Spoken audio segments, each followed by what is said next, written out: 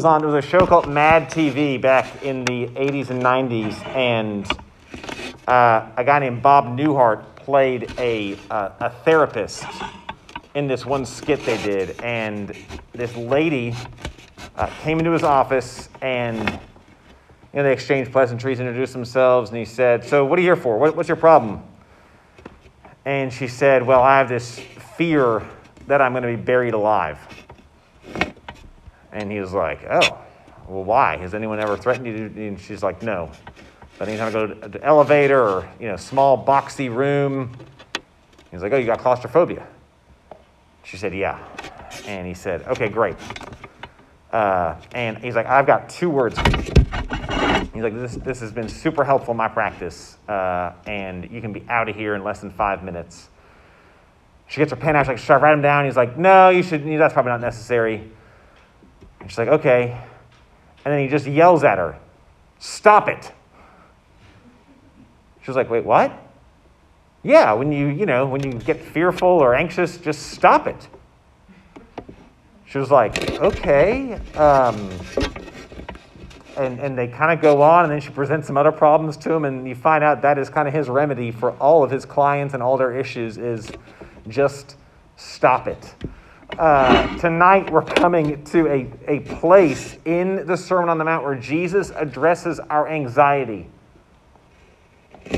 And I know for some of you, this is a struggle. It's not even just a struggle that you struggle with anxiety, but I think sometimes the way we can even speak to ourselves in anxiety can actually mirror Bob Newhart's character. We just want to stop. And what I want you to see tonight is that Jesus does. He says, "Do not be anxious." But he gives us a much more hopeful and nuanced way to a life that is free of anxiety. To actually find rest in him. And so I'm going to read for us from Matthew towards the end of chapter 6. Should be there on your handout. Matthew 6, starting in verse 25. "Therefore I tell you, do not be anxious about your life, what you will eat or what you will drink, nor about your body, what you will put on.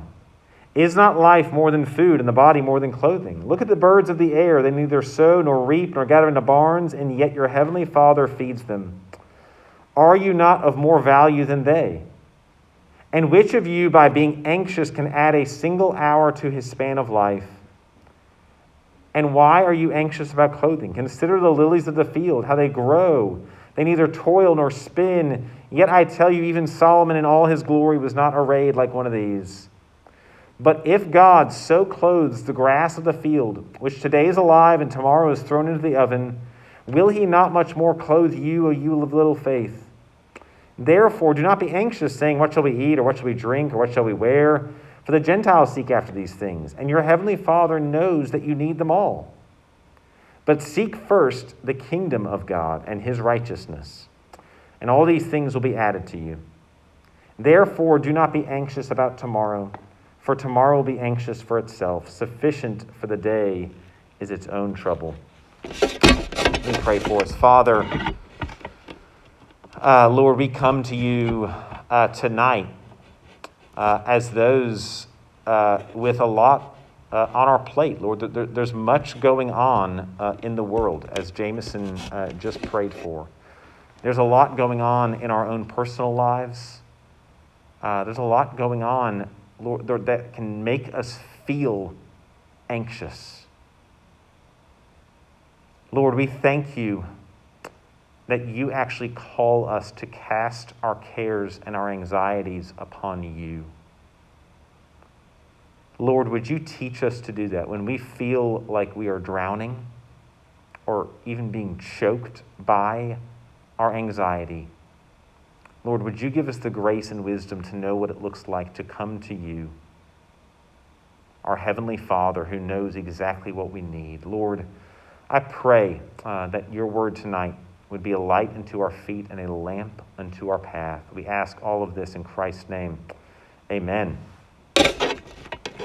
We're going to look at three things tonight as we look at this passage. We're going to look at how Jesus explains the roots of anxiety, what it looks like to confront our anxiety, and then lastly, the antidote to our anxiety. Before we talk briefly about the roots of anxiety, when we're talking about anxiety, when Jesus is addressing anxiety, he sums it up well actually at the end of this passage. Verse 34, he says this. He says, "Do not be anxious about tomorrow, for tomorrow will be anxious for itself. Sufficient is the day for its own trouble." When we're talking about anxiety, what we're talking about is a fear about the future. It's a fear that is rooted in uncertainty, but it often has an eye to the future. Notice he says, "Do not be anxious about tomorrow." Anxiety has to do with our fear addressing what is ahead. And since we don't know what's ahead, it has this uncertainty to it. We don't like uncertainty, naturally. If your teacher assigned you a paper this week and said, "I want this paper to be clear and well written, forget your grammar mistakes, get it spell checked, and I want it in by next week," that wouldn't leave you with a whole lot of clarity as to actually what they wanted you to write about. We need certainty. We like certainty. But we're also not God. And so we can like certainty too much. And when we do, and we value that, it can often leave us feeling anxious. So why do we do it? Where does this come from? Why do we struggle with this? Why do we love certainty? Jesus says something very interesting at the beginning of this passage. He says, "Therefore, I tell you, do not be anxious about your life." Jesus is basing this command. When he says, "Do not be anxious about your life," what you'll eat, what you drink, what you'll put on, he's basing this command based on what he has just talked about. And what he has just talked about in the prior sections, and one we discussed last week, is the Lord's Prayer. But the section right after that is a section where Jesus says, basically, you have two options in this world. At the end of the day, you can lay up your treasure in God, or you can lay up your treasures on earth where moth and rust destroy. And at the end of that section, he says, and right before where Jesus says, "Therefore," Jesus says those famous words, "Therefore, you cannot serve both God and money." Then he says, "Therefore, do not be anxious." And so you see what Jesus is saying. If our trust, if our treasure, if what we treasure and love the most is God, if our treasure is in heaven, therefore we do not have reason to be anxious. But if our hope is in the things of this world, if we treasure the things of this world, then naturally we are going to be anxious. We are inviting anxiety. Why? Because deep down we know that what Jesus said is true.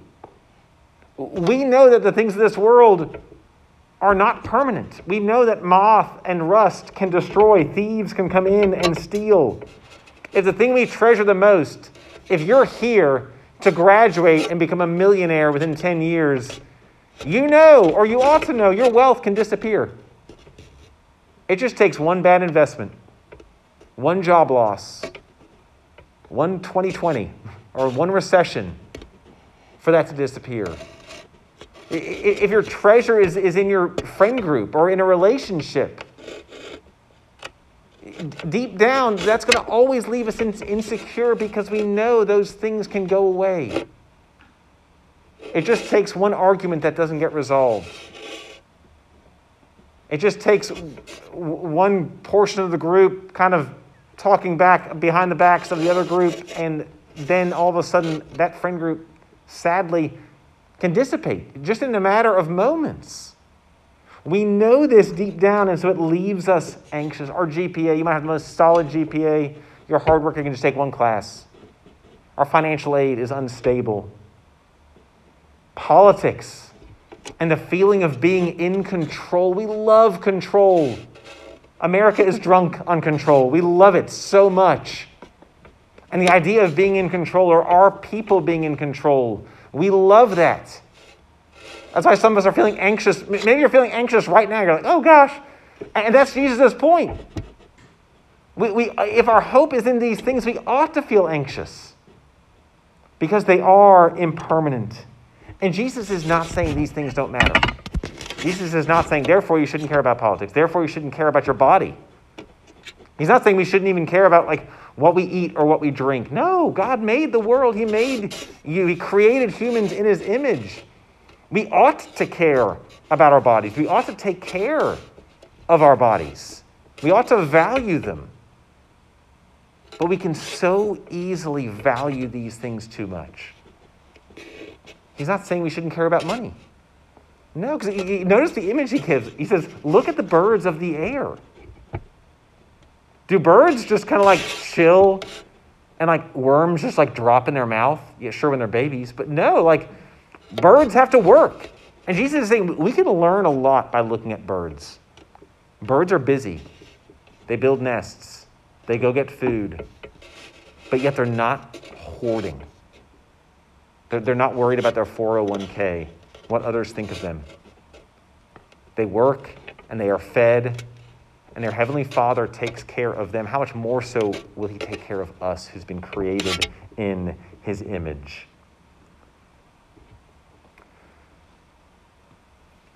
Our kids this week went, trick-or-treating, and we came back one night, they dumped their things out, and one of them was standing on, they have those pumpkin trick-or-treat bags, a little basket, and great for holding candy, but one of them was trying to reach something on the mantelpiece and used it to step as a stepping stone. And no, you can't do it. And, in their mind, I'm thinking, this holds a lot of candy. Great for holding candy. It is not designed to hold your weight. You will crush it. And if I were to step on it, it would crush it. Why? It's not meant to hold the weight of us.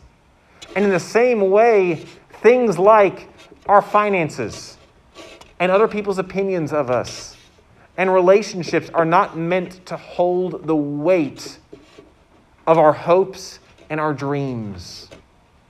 And deep down, we know that.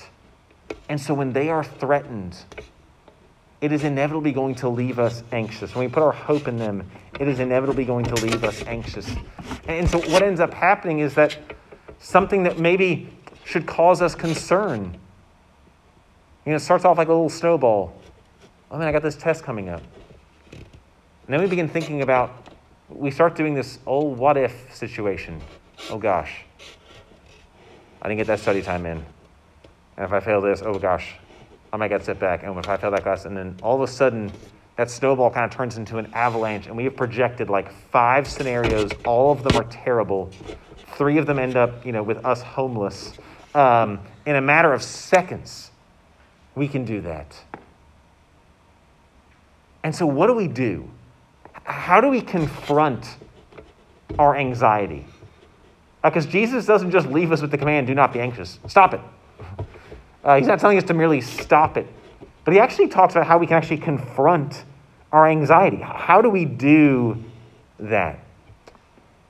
One, we have to recognize Jesus actually points out in a kind way the foolishness of our anxiety. We have to be able to recognize what is going on in our anxiety. Look at verse 27. He says this in verse 27. And which of you, by being anxious, can add a single hour to his span of life? You've had that moment before. You've had the snowball to avalanche moment, whether it was with grades or a relationship, someone didn't text you back or whatever, and you've played out all these scenarios. I don't know if you've ever had a moment look back and think, man, I was really freaking out.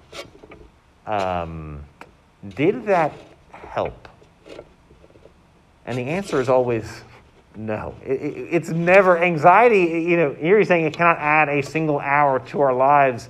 If you talk to most therapists and doctors today, they would say it actually probably detracts from our life. It can certainly take hours off of our life.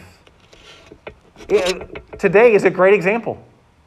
And your campus minister is a great example to say, today I woke up, we went to bed early last night. We were pooped and just like 8:45, cashed in our chips. So I woke up this morning thinking like, oh, I'm going to know we're going to have a new president. Well, of course not. Of course we don't have a new president. We still don't know. But I remember thinking, what is up with Pennsylvania? For those of you who don't know, Pennsylvania has this law. They can't, count their absentee or early ballots until the day of. And I remember thinking this morning, they're 64%. Like, I want to know. So, you know what? I'll check later. Of course, later meant like 15 minutes later. They're still 64%. An hour later, 64%. What is my checking doing? Nothing. Is it bad for me to want to know? No, it's not bad for me to want to know. But it can so easily become this thing that we become fixated upon, worried upon. I need to know. I have to know. At the end of the day, Jesus is saying, what are you doing in the midst of that? Is worrying about this, is playing out these what-if scenarios helping you? No. And then right after that, he actually says something else. He says, but if God so clothes the grass of the field, which today is alive and tomorrow is thrown into the oven, will he not much more clothe you of little faith?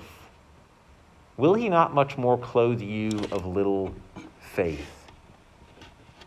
Jesus is not saying that we have little faith in everything. What he's saying here is he's reminding them, God is going to clothe you. Oh, one of little faith in God. And that's the other thing we need to confront in the midst of our anxiety, because in the midst of our anxiety, we are displaying a small amount of faith and trust in God and a large amount of trust and faith in ourselves and our knowledge. Because what are we doing when we play out all the what-if scenarios and then this and then this? Essentially, what we're removing God out of the equation and basically saying, oh gosh, the wheels have fallen off and this situation cannot be redeemed. Because I know this is going to happen and then this is going to happen. And what are we doing? We're putting a tremendous amount of faith in ourselves and a little amount of faith in Jesus. One author put it this way: worry never fixes tomorrow's problems, but it can empty today of joy. There's a famous theologian, Martin Luther, and he had a good friend named Philip Melanchthon, who was prone to worry. And he was known to say to Philip often, Philip, you need to cease being God. At the core of a lot of our anxiety is the belief that if we can just think through the situation or rehearse through these consequences or potential consequences, then we will be okay. What does it add to our life, Jesus says? So we need to recognize the foolishness, and we need to gain perspective. Look at verses 31 and 32. Therefore, do not be anxious, saying, what shall we eat, or what shall we drink, or what shall we wear? For the Gentiles seek after these things. And when he says that word Gentiles, he's referring to those who don't believe in God. But like those who have no interest in God seek after these things. And your heavenly Father knows that you need them all.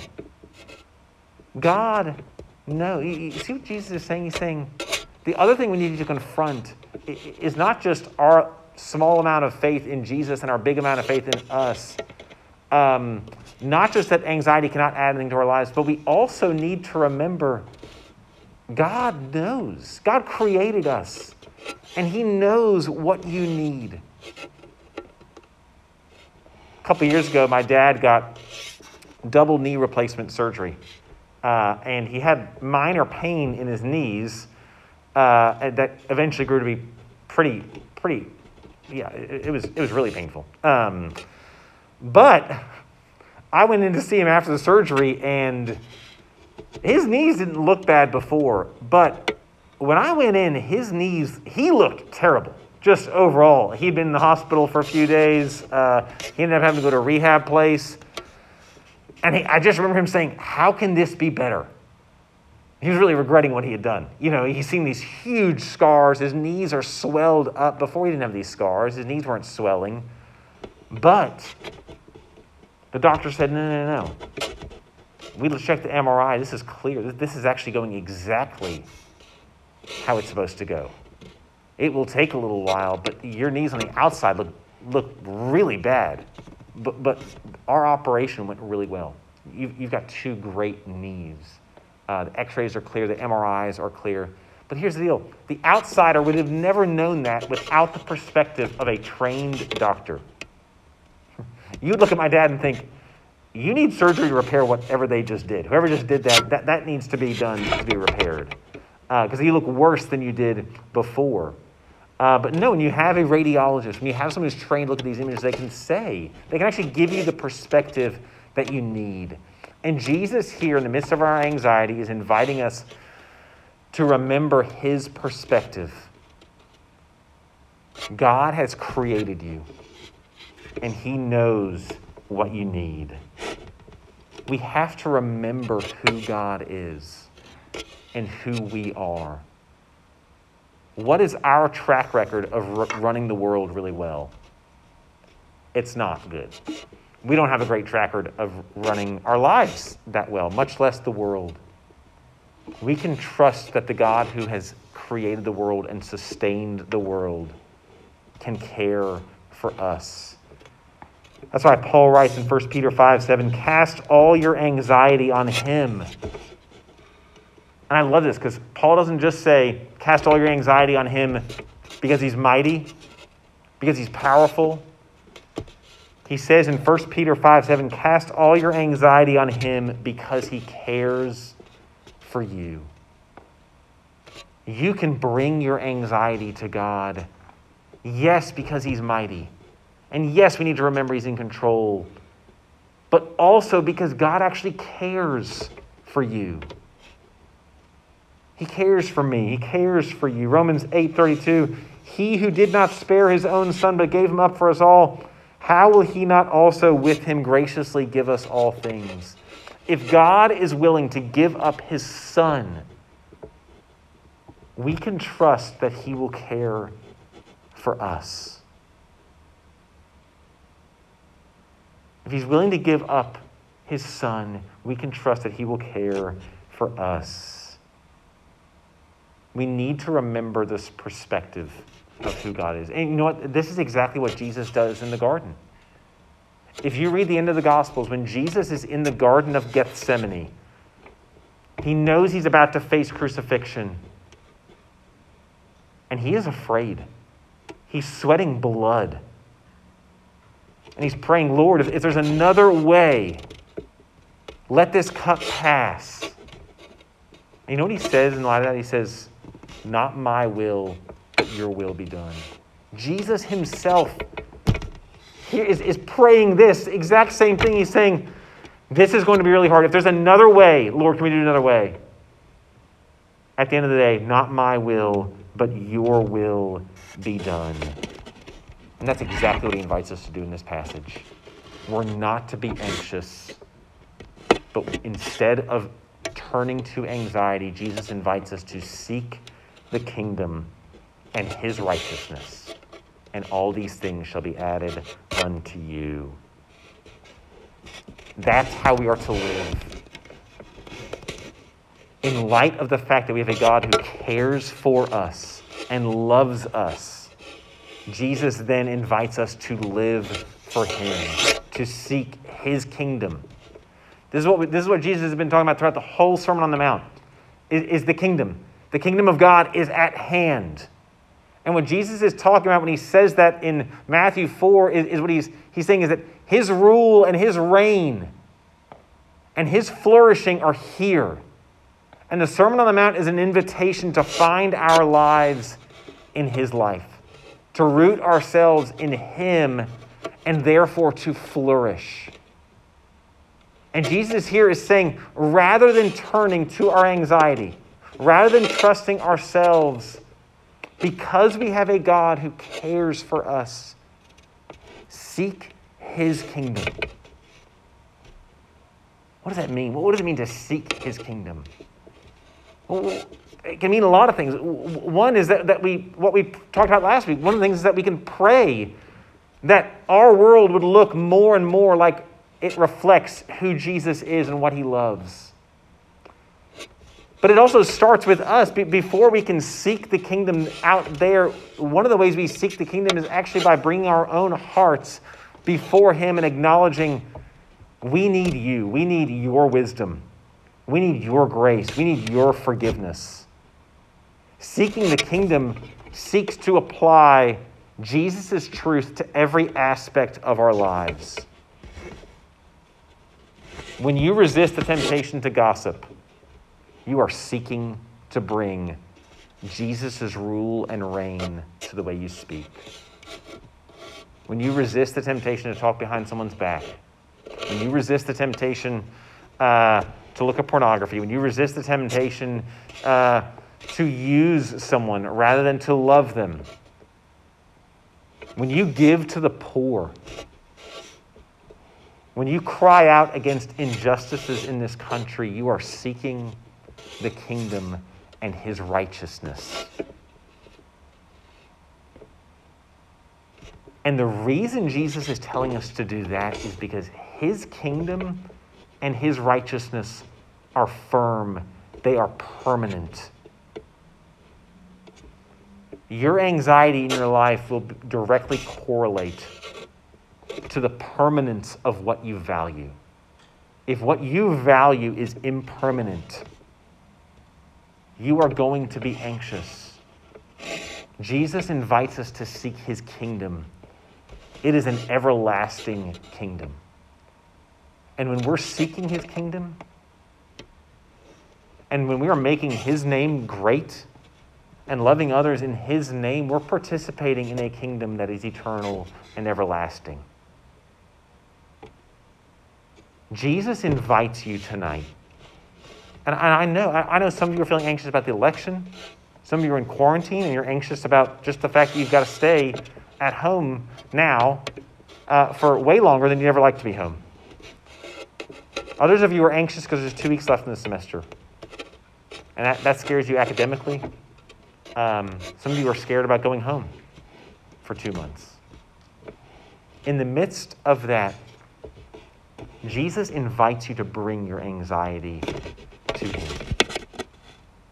To come to him because he cares for you. And this passage, it's interesting. A campus minister friend of mine pointed out to me that word, seek the kingdom, it's not a one-time thing. Like, hey, if you seek the kingdom of God, you're going to be done with your anxiety. You're not going to walk away after reading this passage or hearing this sermon and be like, well, I guess I'm done with that. That's great. No more anxiety. No, it's an active, ongoing seeking of the kingdom. As you digest that truth, it can change you and it can morph you. And Jesus is inviting you to come and find rest for your weary soul because he cares for you. Let's pray. Father, we thank you, Lord, that you do care. Lord, we confess the ways we have tried to find life apart from you. We confess the ways we have treasured our own comfort, our own security, our own reputation more than you. And Lord, we need your help because those things have made us anxious and fearful. And so, Lord, would you meet us in our weakness? Would you help us? And Lord, would you show us how beautiful and how firm a foundation we have in you? Heal us and help us, we pray, in Christ's holy and precious